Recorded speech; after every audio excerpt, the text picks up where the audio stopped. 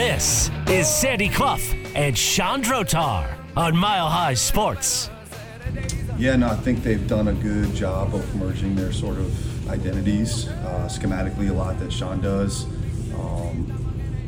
Really married up with what Russell does well. I think it's been a pretty good union, to be honest with you. I mean, and obviously, I think lately, like a little uptick in some of the run game stuff, the design runs, obviously the scramble and off-schedule plays have always been there for Russell. But designing some of those things, and then, the shots downfield, which he's always been good at, whether it's to Lockett or DK or now Sutton and Judy and those guys. So I think it's a pretty good marriage for that team for sure. That is the voice of Texas defensive coordinator Matt Burke, who was asked today at their press conference with the Texans about the Denver Broncos. Sean Bijani from KILT in Houston with that sound.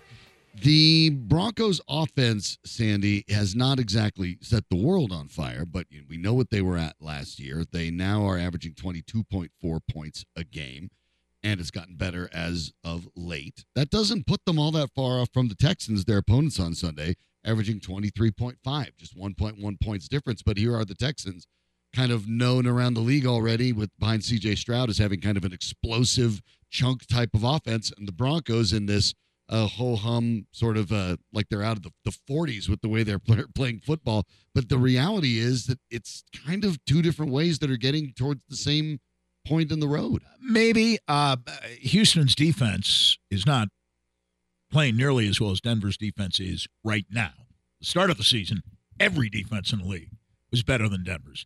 And because of that 70-point game in week 3, Denver's metrics defensively are still not very good. They're still last in some major analytical categories. Yeah, on the season. Yep. That's how much damage giving up 10 touchdowns in one game can do.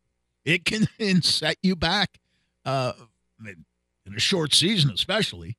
It can set you back for the entire year. And I think in some ways work to the Broncos' advantage because somewhere deep in the recesses of a team's psyche, as they get set to face the Broncos, is the idea that they are a very good defensive team. And then teams run up against something completely different from what they expected, something much stronger, more formidable, more aggressive, more inclined to take the ball away. And I think to be perfectly fair about all of it, Denver's leading the league in takeaways now. Yep. They've had, I believe, 16 in the last 5 games during this winning streak. Well, that's helped the offense. And that has resulted in many games where the Broncos have an extraordinary ratio between yards gained and points scored. And the defense actually scored a couple of points in their most recent game. Houston's offense is not getting that kind of help from Houston's defense. And the quarterback numbers kind of bear this out. And we'll look at Russell Wilson first on expected points added per dropback, total EPA, and that's all plays, including runs, which helps Russell Wilson, right, as a matter of fact, and the passer rating. And for the entire year, we broke this down yesterday, Wilson has remained in the middle of the pack. 15th, 16th, 17th, most of the year. Weeks 1 through 4. Break the season down into thirds. Sure. Right? Yep. 1 through 4, 5 through 8, 9 through 12. EPA per dropback, first third of the season, based on how many games they played now, more or less. Weeks 1 through 4. Wilson ranked 13th. Weeks 5 through 8, EPA per dropback dropped to 26th. Last third, back up to 13th. Total EPA from 14th overall, 9th weeks 1 through 4, 28th weeks 5 through 8, and back to 13th in weeks 9 through 12. The rating is the one steadying aspect. Overall, 5th First 4 weeks, third, next 4 weeks, 12th, now back up to 4th. You look at Stroud, we'll go EPA per dropback all the way down from overall to 1 through 4, 5 through 8, 9 through 12. 5th, 7th, 18th, and 3rd. A little bit of slippage in there, but basically steady. Total EPA, 4th, 7th, 14th, and 2nd. Rating, 6th, 9th, 21st, and 3rd. So you had that period between weeks 5 through 8 where he didn't play very well. And remember, Houston kind of leveled off during that period.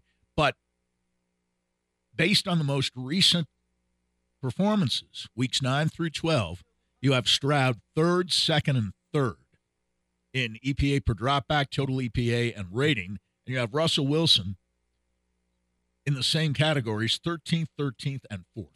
Right. So they're doing it differently. You're largely correct. They're sort of getting to the same place. Denver leads a lot more to a run identity, a power run identity, which, as I remember, about a month, maybe 5-6 weeks ago, we were talking about where's the identity that they talked about developing in the preseason. Well, it's developed, and they've carved out roles for their running backs as well as their quarterback. Yes, they have found Russell Wilson a kind of game that he can play still. It's not the Russell Wilson, the freewheeling Russell Wilson of Seattle days, although Russell Wilson didn't think he was freewheeling his final years in Seattle. He thought just the opposite. He was being held back. But this is the way kind of that Pete Carroll wanted Russell Wilson to play, and maybe they had the personnel to play it, and maybe they didn't, but he resisted. Career survival has a way of focusing the mind. Yes. And his career was on the line. Absolutely it was. Contrast that with CJ Stroud, who, in the words of Sean Payton, does not play like a rookie plays. However, we've all seen rookies are supposed to play. Right. He plays like a seasoned, savvy veteran. And I was kidding on our weekly podcast with Dr. Rick Perea about the cognitive test that basically, before the draft was taken, and had a lot, if not everything, to do with the fact that Bryce Young was selected first and CJ Stroud was selected second by Houston. So much for that cognitive test. Because saying nothing about Bryce Young, who's been through now 2 different coaching staffs, presumably next year, a third different head coach inside of a year. Forget about Bryce Young for the moment. CJ Stroud has been remarkably poised, able to rise to the moment.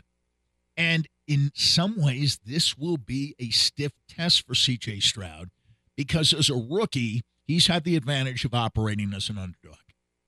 Relatively low expectations. Right. And even for head coach DeMeco Ryans, also a rookie head coach. By the way, the Texans are 3.5-point favorites in this game. They are not the underdog. They are expected to win now. That's my point. That now you're not the underdog. You're not the cute little overachieving team that right now would qualify for the AFC playoffs. Now you're a favorite. Now you're supposed to win. And you're going up against a team that, there's no other word for it, has transformed itself. I'm reading a lot about Alabama this week, and Nick Saban keeps using the word transformational to talk about his quarterback, Milroe in particular, and the team in general. Well, Alabama was pretty high up, even after the loss to Texas. I don't know that transformational would be exactly the right description. With the Broncos, it is. They've gone from 0-3, 1-5 to 6-5.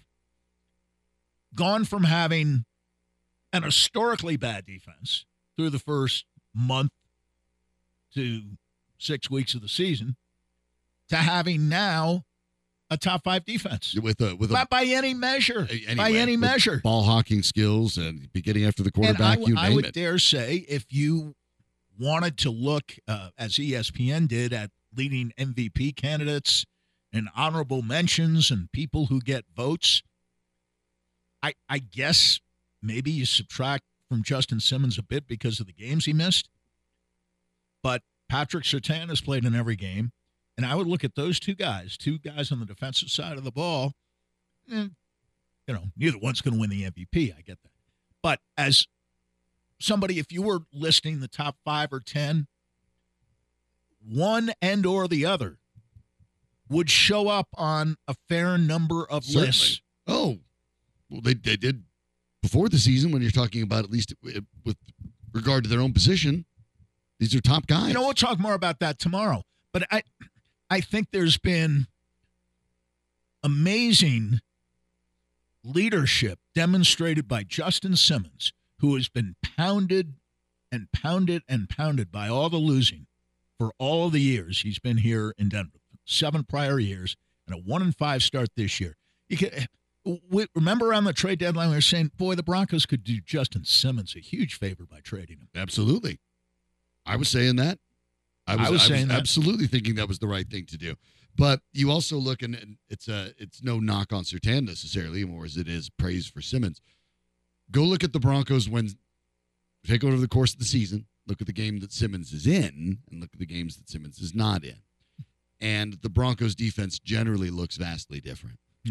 Literally just because of his presence.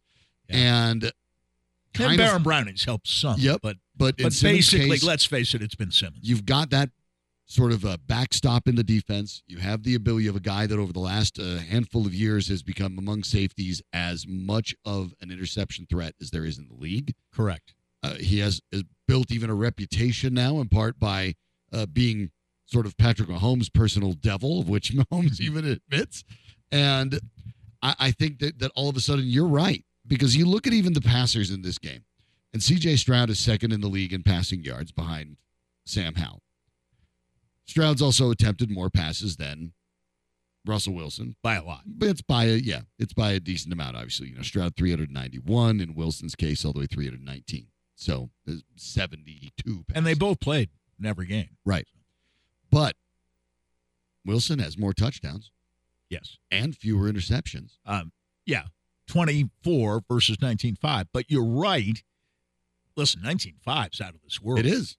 24 is even better. 5 interceptions with all those additional throws. That's incredible. But no other quarterback in the NFL has a 5-to-1 and the counter argument touchdown is to interception with ratio. 72 fewer other than throws, Wilson has more touchdowns than Stroud. Yeah. So they're sort of ending up in the same place. And the Broncos throw the ball in the red zone more than any other team throws the ball in the red zone. Which is indicative of the trust that Sean Payton actually has in Russell Wilson, it's even one of though the it doesn't weird seem like it between the 20s. Tendencies of the Broncos that between the 20s, they're a running team. And it's the old Red Miller philosophy in 1977 when Craig Morton was his quarterback. When the Broncos were on their side of the 50, they didn't throw much. They certainly didn't take chances. And Craig Morton was actually encouraged to take sacks rather than throw the ball up for grabs. And Morton, at that point in his career, had developed a tendency to try to save plays. He was playing on a lousy Giants team before he came to Denver, to save plays by throwing the ball, and he had a big arm, and a lot of those plays resulted in interceptions. So when he got here, he had a defense, first of all, and he also had not a great offensive line, but a much better one than he had in New York. And he was coached here to take the sack rather than throw the ball up for grabs. And if you look at Craig Morton's numbers in 1977, he hardly threw any picks. And they didn't take chances on their side of the 50, although in the AFC Championship game against the Raiders, he hit Haven Moses early in the game with a long pass that was obviously from his side of the field. But generally speaking, when the Broncos got into so-called plus territory, they got a little more aggressive. And that's somewhat reminiscent of this Bronco team. Rather conservative on their side of the 50. But when they get into plus territory, and especially when they get into the red zone, much stronger tendency to throw the football and actually be somewhat aggressive. And I'll tell you, some of these touchdown passes, a couple of them to Sutton in recent weeks and to Troutman last week, I mean, tremendous catches. They're not only great catches, but wonderful throws. Yes. That can only be caught by your intended receiver. There's no chance that I think any that's of an those important thing to three point out. passes that I'm thinking They're about, not getting picked. None. There's no chance they get picked off. So None. in that regard, when you look at it, you think how great those catches are. You also have to kind of zoom back and say, you know what those also are? Those are no risk passes. Right. They will Exactly not. right. They will not hurt you. Exactly. And the expectation is great. If my receiver goes and makes a great catch, that's wonderful. But if he doesn't, that's all right. We're fighting another down. And that's really important. Wilson at this point has an interception ratio, or percentage, I say, of 1.3%. Yeah. That is not only the lowest of his career, but it's the lowest in the NFL.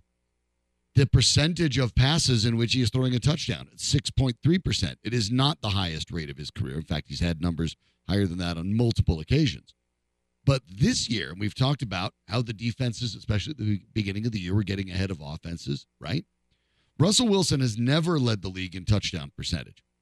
He has had. Well, he's first this year. He is first this year. I think it's safe to say at he will 6.3%. The funny thing is, he's been higher than 6.3% in 2012, 2013, 2015, 2018, 2020, and 2021. Not once has he topped the league.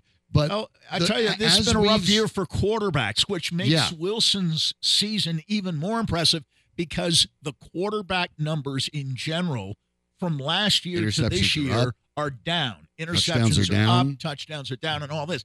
And he's taken 16 touchdowns and 11 picks from last year and transformed that into 20 touchdowns this year, and we've still got 6 weeks to go. Right. And only 4 picks.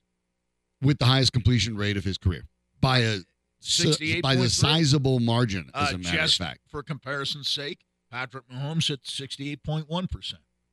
And the only fly in the ointment for CJ Stroud is that he only completes 63.7% of his passes, but he's throwing the ball down the field and averaging 8.4 yards per attempt, which is 1.5 yards more per attempt than Wilson and a 1.3 yards per attempt more than Mahomes, who's at 7.1. Wilson at 6.9. Stroud at 8.4, number 2 in the league. I think Brock Purdy is number 1. But there's an argument to be made that what Sean Payton and Russell Wilson are doing is adapting and adjusting in real time to the NFL is always cyclical. We know that, right?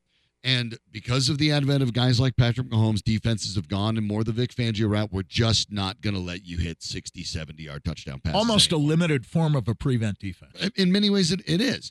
And the Broncos, instead of fighting against that, have decided, okay, we'll just take what you give us then. And we'll just nibble. And then we get to the red zone. We'll trust our quarterback to make the right decisions. So far, it's panned out. And it may very well not be as much of an outlier next year if defenses continue the way they are, because teams are forcing themselves into having to play that way a little bit. Yeah, it's interesting that there's that tendency to protect against the deep ball, but there's also the desire to take the ball away because teams are still going to be able to move it. And you're not necessarily, even this year, going to shut people down week after week after week. But the takeaways are essential. And this is an area over the last 20 years that much more often than not has been a major weakness for Denver. An inability, forget about the giveaways, an inability to take the ball away. And just the 16 in the last 5 weeks, that's extraordinary. There were seasons where decent Bronco teams didn't turn the ball over from the opposition much more often than 16 times. And that was over 16 games, primarily. Right. At this point, obviously, it's looking all pretty good for the Broncos, even though it's not necessarily glamorous. It is getting the job done, and that's really an intriguing part of this. The Broncos in that turnover plus-minus now, by the way. Not only do they lead the league in takeaways, but in plus-minus they are 4th, behind only the Steelers, the Niners, and the Bengals. And again, pretty remarkable given that this is a team that at one point cost I'm up shocked 70 that the Bengals are in there, but I guess it shows you, as we circle back, quarterback play is down. Joe Burrow, before he was hurt, was not having as good an all-around year as he did in 2022, but the quarterback still matters because Cincinnati's on that list, and they're all but out of the playoff race. Yeah. Most of the teams, however, that are in that group. But everybody else in that group is not only a contender for a playoff spot, they're a contender for a championship. It is a good recipe for success. We'll talk more about the Broncos as the show goes along, but a major basketball game of the college variety up in Fort Collins.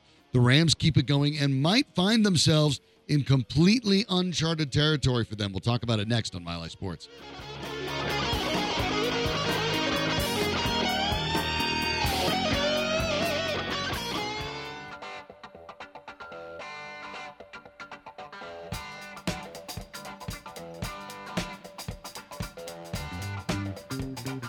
Sandy Clough and Chandrotar, presented by Superbook Sports. Download the Superbook app and start winning today at superbook.com. Here's Sean and Sandy. Oh, man, that was probably one of the last few things I had on my checklist. Didn't want to get out of here without one, man. And that's a great program over there. A lot of respect to Tad Boyle, man. He's had great teams ever since I've been in college. And to be able to get one in my last year, I think is pretty special. Played in, complete control. Never afraid of the moment. He's not one of those guys, if he misses 3 shots and the next one comes to him and it's his to take, he never hesitates. Just plays with so much poise in the huddles, on the court. And no, I said it after the Creighton game, I'll say it again. If there's a guard in the country that's playing better than him right now, I want to see it. From our friends at 9 News, those would be the voices of Isaiah Stevens of the Rams and Nico Medved, the coach of the Rams, talking about Isaiah Stevens, who played 36 minutes last night, 20 points, 11 assists in the Rams, 88-83 victory over the Buffs. The Rams go to 7-0, and by the time the next rankings come out, it's possible they could match their all-time high. The program has never been ranked any higher than 18. This win might get them there. Correct me if I'm wrong. They play Washington, the Rams do, on Saturday in Fort Collins. Right? That is the next challenge. They get Washington in Fort Collins on Saturday. The rankings will not come out until Sunday, Monday, whatever. But you win that? You win that game, and I think you do move up. Now, how far, I have no idea, because it's dependent on what the 19 teams ahead of them do for the rest of the week. But they have a hell of a chance to move, maybe not into the top 15, but move up several notches. And that game on Saturday will be part of the Las Vegas Invitational. It'll be at the MGM Grand. Okay, I'm sorry. It won't be in Vegas. But I don't know. But it won't be in. It's not going to be. Right. Seattle. In theory, Washington's the home team, and the home team, in finger quotes for those looking at it on the app or the stream. They are the home team. But Washington is not ranked. They don't get a home game. They're unranked. They're 4-2. The ESPN analytics model it as it stands today as the Rams, with a 53.2% chance of winning. Yeah. Well, it'll be a tough game because certainly last night's game was so emotional and took a lot out of the team. And I guess they won't have Lake, who played with a broken finger last night and scored well. 16 points in 21 minutes in a performance that Nico Medved described as legendary, because he's going to be out now for 6 weeks. He will have to have surgery on that finger, and he will be out for 6 weeks, which means basically on through almost the end of January, well into the start of the league season. And they will miss him. They will miss him because he and Palmer combined for 27 off the bench. And with all due respect to Luke O'Brien and Julian Hammond of CU, their primary players off the bench, they did not play as well as that. And the difference in the game, I thought, came in the last 2 minutes of the first half, when a single-digit lead became a double-digit lead at halftime, a 15-point lead for CSU. But I thought throughout the game, the difference was the bench scoring production for CSU far exceeded the bench production from the University of Colorado. But it was a terrific game, especially in the second half. Both teams played great. CU scored 57 points in the second half to 47 for Colorado State. And I agree with Nico Medved. I've seen quite a bit of college basketball already this season, and I love my men from Kansas, Kevin McCullough and Juan Harris, but nobody in the country is playing guard right now better than Isaiah Stevens is playing it, and he was great last night. 21 points, 11 assists. He was both clutch and totally unselfish. He never made a bad decision all night throughout the game. I say never made a bad decision. I mean, nobody is literally perfect. He did turn the ball over 3 times. But you'll take in any college basketball game a guard who gives you 11 assists and only turns the ball over. And down the stretch, a 7 for 8 for the free throw line. Important to note made there every too. Key free throw. Every single time the Buffs made a run, because look, you see this in college basketball too. You know, one team get almost 60 points in a half. It's easy to get on your heels. The Rams did not panic. Nico Medved had that team ready. They had answers offensively every time it seemed as if the Buffs would be able to maybe tilt the game. The Rams had a play that they could go to. They had Stevens either scoring they had or a Stevens player dishing. they could. Yeah, you had a guy that they could get it done. Pretty remarkable. We talked about yesterday. We talked about how Cody Williams for the Buffs gets better game by game, and I said it's really more like half by half. Last night he was as bad can be in the first half, and he was as great can be in the second half. 21 in the second. He scored 21 points in the game. All came in the second half. He only turned the ball over twice in 31 minutes. I thought in the second half, you know, when CU played CSU back in September up in Boulder, football. Right. We said, you know, tough loss for the Rams, really tough loss. But they found their quarterback. CU lost last night by 5 points to a team Tad Boyle has hardly ever lost to. Yeah, right? Ask Isaiah Stevens. You heard him say something he really wanted badly. And Isaiah Stevens, 5th-year player. Right. CU found its freshman star last night. They did. In the second half. He that's now going to be the expectation for Cody Williams. And yes, he will have some dips, I'm sure. But we saw the 5-star player that CU recruited, the first 5-star player ever recruited by Tad Boyle at the University of Colorado. And I'll tell you what, CU may have lost the game, and yes, they're 5-2, and yes, it's true they won't be ranked this week, but next to Arizona, CU is the best team in the Pac-12 that I've seen. From our friends at 9 News, they had a chance to, of course, catch up with a couple of voices. You'll hear there from the CU side, Tad Boyle, leading scorer CJ Simpson, and Cody Williams. Yeah, it stinks. I mean, we should be king of this state. But the only way you're king of the state is to prove it on the court. We didn't do that tonight. That's on us. We knew that. We knew that coming in. Nothing surprised us tonight. We tried to emphasize, how rowdy it was going to be. And I think we just kind of let it get to us a little bit. But at the end of the day, every road game is going to be like that. Oh, for sure, because at the end of the day, it's also a pride thing, Now, we got hit. They're saying they're the best in Colorado. They're Colorado's best basketball team. So, obviously, at the end of the day, there's a pride aspect behind that.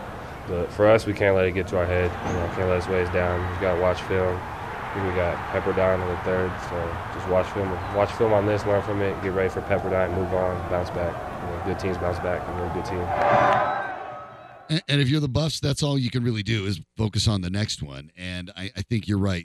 They know what they've got in a score in Simpson, but now I think Williams, you're going to start seeing some pretty regular performances. Yeah, and listen, Simpson, and I did listen to parts of the first half on the radio, and it's CU radio, and they're saying Simpson is a talented scorer, but sometimes he needs to be a little more unselfish. Yeah. And fair. Distribute the ball, because there are things he doesn't see. He's not the ideal point guard from that perspective. He doesn't have great vision. He's not really a playmaker. I thought he was fine last night. He had 4 assists, 2 turnovers. Yeah, the Buffaloes but as a that was team in the had second half. 6. But total. They only had 6 assists. And nobody else no other starter even had 1. I'm telling you, it looked to me. Pass now, the rock, I'm guys. probably exaggerating. In the first half, I bet they didn't move the ball from side to side once. And I'm talking about the 3 sides of the court. It really didn't. I don't think that happened once. There was no effort. effort In the second to half, swing the ball CU scored around. a basket when they swung the ball. And Mark Johnson on the play-by-play had a great comment. He said, boy, amazing what you can do when you actually move the basketball. Right. Amazing. Everything in the first half was the one-on-one individual efforts. Listen, KJ Simpson, he just scored 30 points in a game like that on the road. you're a player. With 9 of 13 shooting, too. And he was not taking bad shots. But I think there were things they missed. Hadley got into foul trouble. Lampkin, who I think is a good player, he just kind of wasn't there. He was invisible last night. Yeah. I thought De Silva had a bad game by his standards, certainly. And I like De Silva as a player. I like him a lot. I've seen him play in person dozens of times. 11 points, 8 rebounds, 1 steal in 36 minutes. That's not good enough in a game like that. You needed more from him. Williams was great in the second half. Simpson scored throughout the game. But here's the deal. CU in the first half shot 7 for 26 from the field and 0 for 5 on threes and turned the ball over 9 times. Second half, 20 for 29 from the field, and CSU beat that. Isn't that amazing? 20 for 29 for CU from the field and only 6 turnovers in the second half. 6 turnovers in that kind of atmosphere against that good a defensive team, you can live with that. Yeah. 9 turnovers, no, not in one half. But the end result, when you're talking as a team, you got 6 assists, 4 steals, but you had 15 turnovers. Well, you're not going to win many games that way. Exactly, and especially when the other team has 16 assists and 7 turnovers. Right. Just about flipping those and 10 steals, too. Well, yeah. So, I mean, you take the assists plus steals. I mean, they had 26 of those to only 7 turnovers. I'll tell you, the Buffs one were guy upside felt down. real good for, Nick Clifford, who spent 3 years in Boulder, transfers through the portal to CSU, where he played 33 minutes last night. He's not going to play 33 minutes if he stays at Colorado. No. In any game that's as competitive as the one last night. He's just not. He's a good guy to have off the bench. I loved his game. He was part of the depth that made CU not a great team, but a pretty good team the last 3 years. He's a big part of that. He comes on last night, hits the first shot he takes. I believe it was a 3 from straight away. 15 points, 6 rebounds, 1 assist, 1 steal, 1 block. 3 turnovers, 33 minutes. He was terrific. Scott had 15. You remember Joel Scott from CU. This is another kind of person from a CU family, so to speak, who's playing for CSU now. And again, late 16 points off the bench. Palmer, especially late in the first half, was great. Had 11 points in 18 minutes coming off the bench. And, in games like that, that's as good a CU-CSU game as I've ever seen. The second half was the best half, for sure, that I've ever seen played between CU and CSU. And keep in mind, by the way, Patrick Cartier, who averages almost 11 points a game. Right. Missed that game with the back for the Rams. Didn't play. Right. The Rams are no joke. They deserve to be exactly where they are. I love if not higher ranked. I love the balance, like you talked about off the bench. I thought there was a lot of ways that Nico Medved, I think he pushed all the right buttons. I think he's got a lot of. And Nico's a great coach. Depth and Nico losing and late's Tad going to are hurt. great bench coaches. But getting Cartier back would obviously help them. He's a bigger body at 6'8". We'll find out with that against Washington. So the loss of Lake hurts, and you'll lose that shooting. But it's pretty special to see what's happening there. And you watch that game, and I came away with it the way you did. I'm like, Colorado's pretty good. Colorado looks like a tournament team to me. Colorado State looks better. They looked better for the moment. They looked better last night. They looked better when they were. Oh, who is the best player on the court? Oh, Stevens. Okay. Period. There's your answer. Yeah, and that's not even in dispute. I mean, it was clearly that's your answer. Yeah, the better team has got the best player, and they have the best player on the floor last night, and the best player on the court for CSU throughout the season so far, by far, has been Isaiah Stevens, and he's a 5th-year player.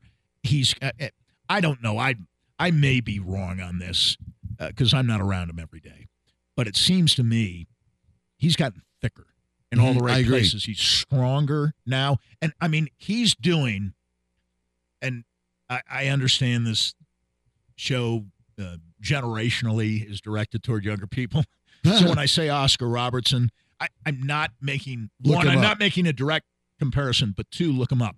And the thing I remember about Oscar, and from watching him from the time I was a little boy, he'd get the ball, and if he was 14 feet away from the basket, he backed you in. He wanted 12-footer. Got the 12 feet, he wanted 10. 10 feet, he wanted 8. 8 feet, he wanted 6. 6 feet, he wanted a layup. He'd back you in. He was so strong. There wasn't a guard in the history of the NBA, including Michael Jordan, who was any stronger than Oscar Robertson. Jump higher? Yes. Stronger? No. And that's the impression I got. I'm watching, a younger version, maybe a poor man's version of Oscar Robertson. He's not that tall. He's so strong, though. But, yeah. He gets where he wants to go on the basis of strength, and he's also very clever. He has a great handle, but it's strength. And he just overpowered Simpson or anybody else who tried to guard him. Last night, he was just too strong. And this is a guard shooting a high percentage, making threes, yes, getting to the line, though, a lot, because there was no other way to stop him except to foul and he's him not in certain tall. instances. He's 6 feet, but he is a good 190 and maybe 195. Solid. Yeah, he's a tough guy to move. And that seems to be, if you remember David Roddy as well, seems to be the kind of guys that Nico Medved likes to add, like those guys that know how to use their strength, have that lower sort of center of gravity, and wanted, you think about Roddy, Steven, the same way. Hey, they like the contact. They want to initiate it. They want to talk about playing through contact. Right. He does that all the time. And so a great game there, obviously, for Colorado State. And he played State. 36 minutes out of the 40. Barely got a breather. They will get going in Vegas this weekend, taking on Washington. Washington, very dangerous, playing Keon Brooks Jr., scoring more than 22 a game. But we'll find out without Lake. But maybe they get Cartier back, and a tremendous opportunity that would be nice. Then to really make a statement in Vegas on the national stage. But how about 7-0 for CSU? Unbelievable. Outstanding. And it's earned. It's great to see. The Denver Nuggets did exactly what Sandy said they would do. Jamal Murray. Kind of, sort of. Houston hung tougher than I thought they would, but it was basically garbage time in the fourth. Yeah. The Nuggets do get it done. The big news about it, though, Jamal Murray returns. We'll talk about that, what it means for the Nuggets next on Mile High Sports. My parents live in the same small town. My job is a small town.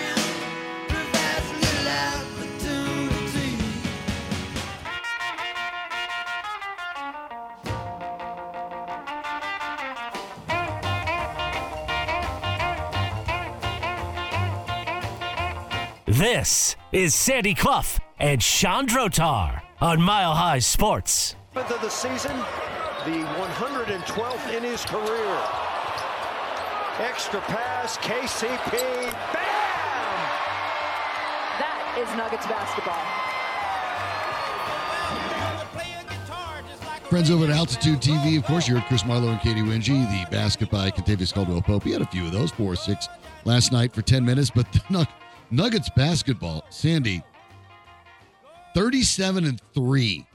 These are the numbers I want to focus on. That's all you need to know. When you realize the Nuggets won 134-124, 37 assists to 3. I've never seen a box score like that. I haven't either. 3, and Nikola Jokic had 15 of them and none of the turnovers. The starting lineup. How's that even possible? The starting lineup, ladies and gentlemen, of Holiday, Porter, Jokic, Murray, and Caldwell-Pope had 0 turnovers. Murray played 22 minutes in his return, the fewest of it. Nobody had a turnover. And the funny thing is, you look at the turnovers, only 2 players had turnovers. Brown had 2. 2, and Gillespie had 1. Nobody else even had a turnover. Exactly right. But Michael Porter Jr. had 5 assists, no turnovers. Jamal Murray, 6 assists, no turnovers. Yeah. I mean, ridiculous what Nikola Jokic efficiency, is doing. Magnified to the nth degree. I mean, it to infinity and beyond. I mean, I've never seen a box score like that. 37 assists, 3 turnovers. And Houston, imagine, we were talking during the break, imagine losing a game and never really being in the game on a night that you shoot 55%, you make 39% of your threes, and you take 41 of them. You make more free throws than the opponent on a percentage basis. You shoot a better percentage. And you have 27 assists against only 8 turnovers. And you lose by 10, and you're never in the game. Never even challenged. 15 at the quarter, whatever it was. Never challenged. And never challenged. Yeah, they coughed up 41 points in the first quarter. Not a great offensive night. Green had 26. Şengün had 22. Smith Jr. had 15. Their bench was good.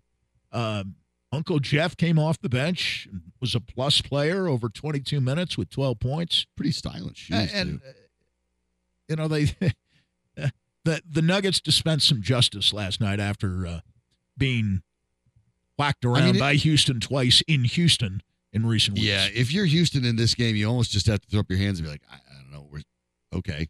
Houston's attitude's got to be, right? we should have won in Dallas when we had a chance to win. We had no chance tonight. It didn't matter how well we played. We had no Right. chance. How about this? So the first 17 games of the season, Nikola Jokic is the only player in NBA history, the only player in history, with 475 points, 235-plus rebounds, and 150 assists. And, of course, that's before this game with the Rockets getting his third 30-point triple-double with no turnovers. It's almost every night, isn't it, that he sets some kind of record, whether it's for that particular game or for a sequence of games. 30-point triple-doubles with no turnovers. He's done it 3 times in his career. Nobody in the entire NBA over the last 40 years has done it more than once. Nobody does it. He's done it 3 times. Nobody does just go to the raw Nobody totals. plays like he plays. He's 8th in the league in scoring on average, but just look at stat totals. Most made baskets in the league, 2nd in total points, most rebounds in the league, 2nd in assists. He is almost playing a different game than everybody else. Game. And, you know,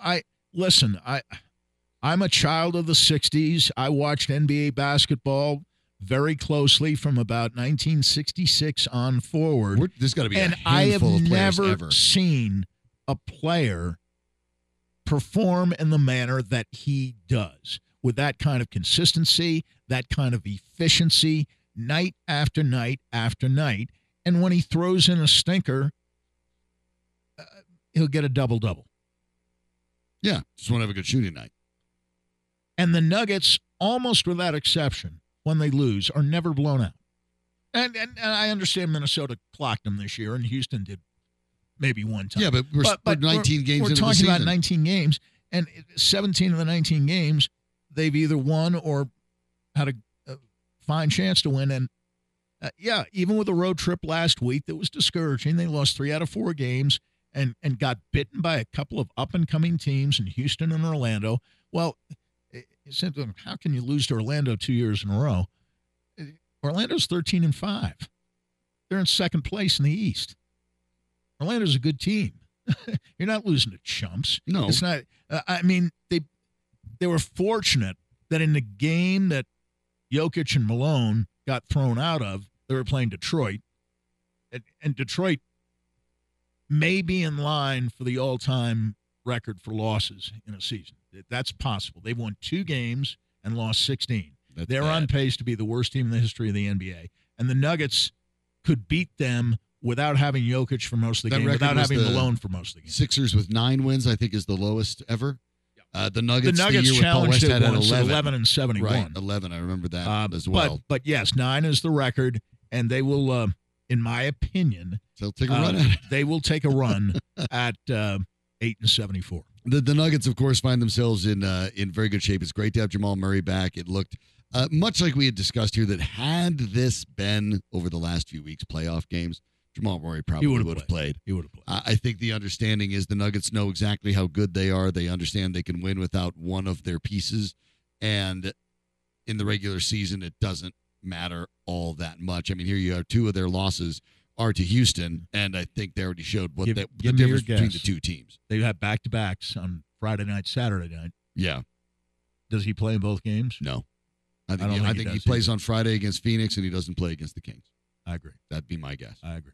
So there would be no reason to get him, back-to-back. And hopefully you'd maybe get Aaron Gordon back for one of those games. But at the same time, well, they can take it slow with him, too. And again, if this is the playoffs, Gordon might have been out there last night. But, I just don't think you care right now.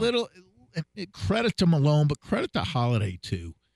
Plus 22 and 27 minutes last night. Okay. Yes, certainly you're better with Aaron Gordon in there. But if Aaron Gordon is only 90%, why rush him back? There's no reason to do it. And I understand some games got added to the schedule, so they don't get quite the break that the original schedule had them getting. But you get the Clippers. But they play again. the first. They play the first in Phoenix, December 2nd at Sacramento next night. But then they're off on the 3rd, 4th, and 5th. They don't play again until the 6th. And then it's kind of every other night. They have a back-to-back on the 11th and 12th. But then after that, heading up to Christmas, 14th, 16th, 18th, and 20th. I mean, they play and they rest. They play and they rest. They play and they rest.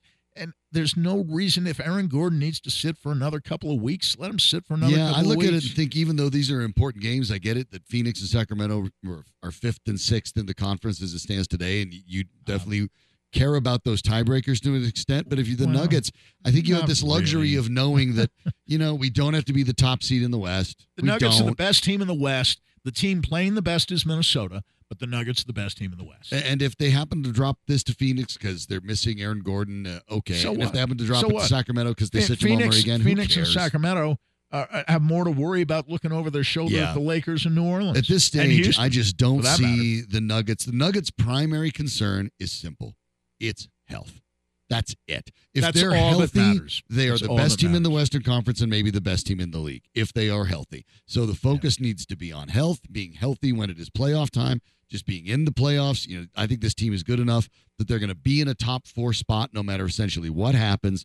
So just be healthy when things roll around. And I think you pointed it out. There's credit to Michael Malone for understanding that too. This is a guy that was wound real tight a couple years ago and wanted to win every game. Real tight. Every single game was equally important to him. And already you can see that, hey, you don't have to have that. It seems like, and I understand that most elements in this organization have remained the same in recent years, but this is the same organization now that's taking every precaution, whether it's Jamal Murray or Aaron Gordon or Nikola Jokic. It doesn't matter who it is, taking every precaution. The same organization that prior to the 22 playoffs, on the eve of the 2022 playoffs, was openly challenging Jamal Murray to play. Yes. So, he's been cleared. It's up to him. Right. Are you kidding me? This is the same organization now. What a turnaround. A year and a half later.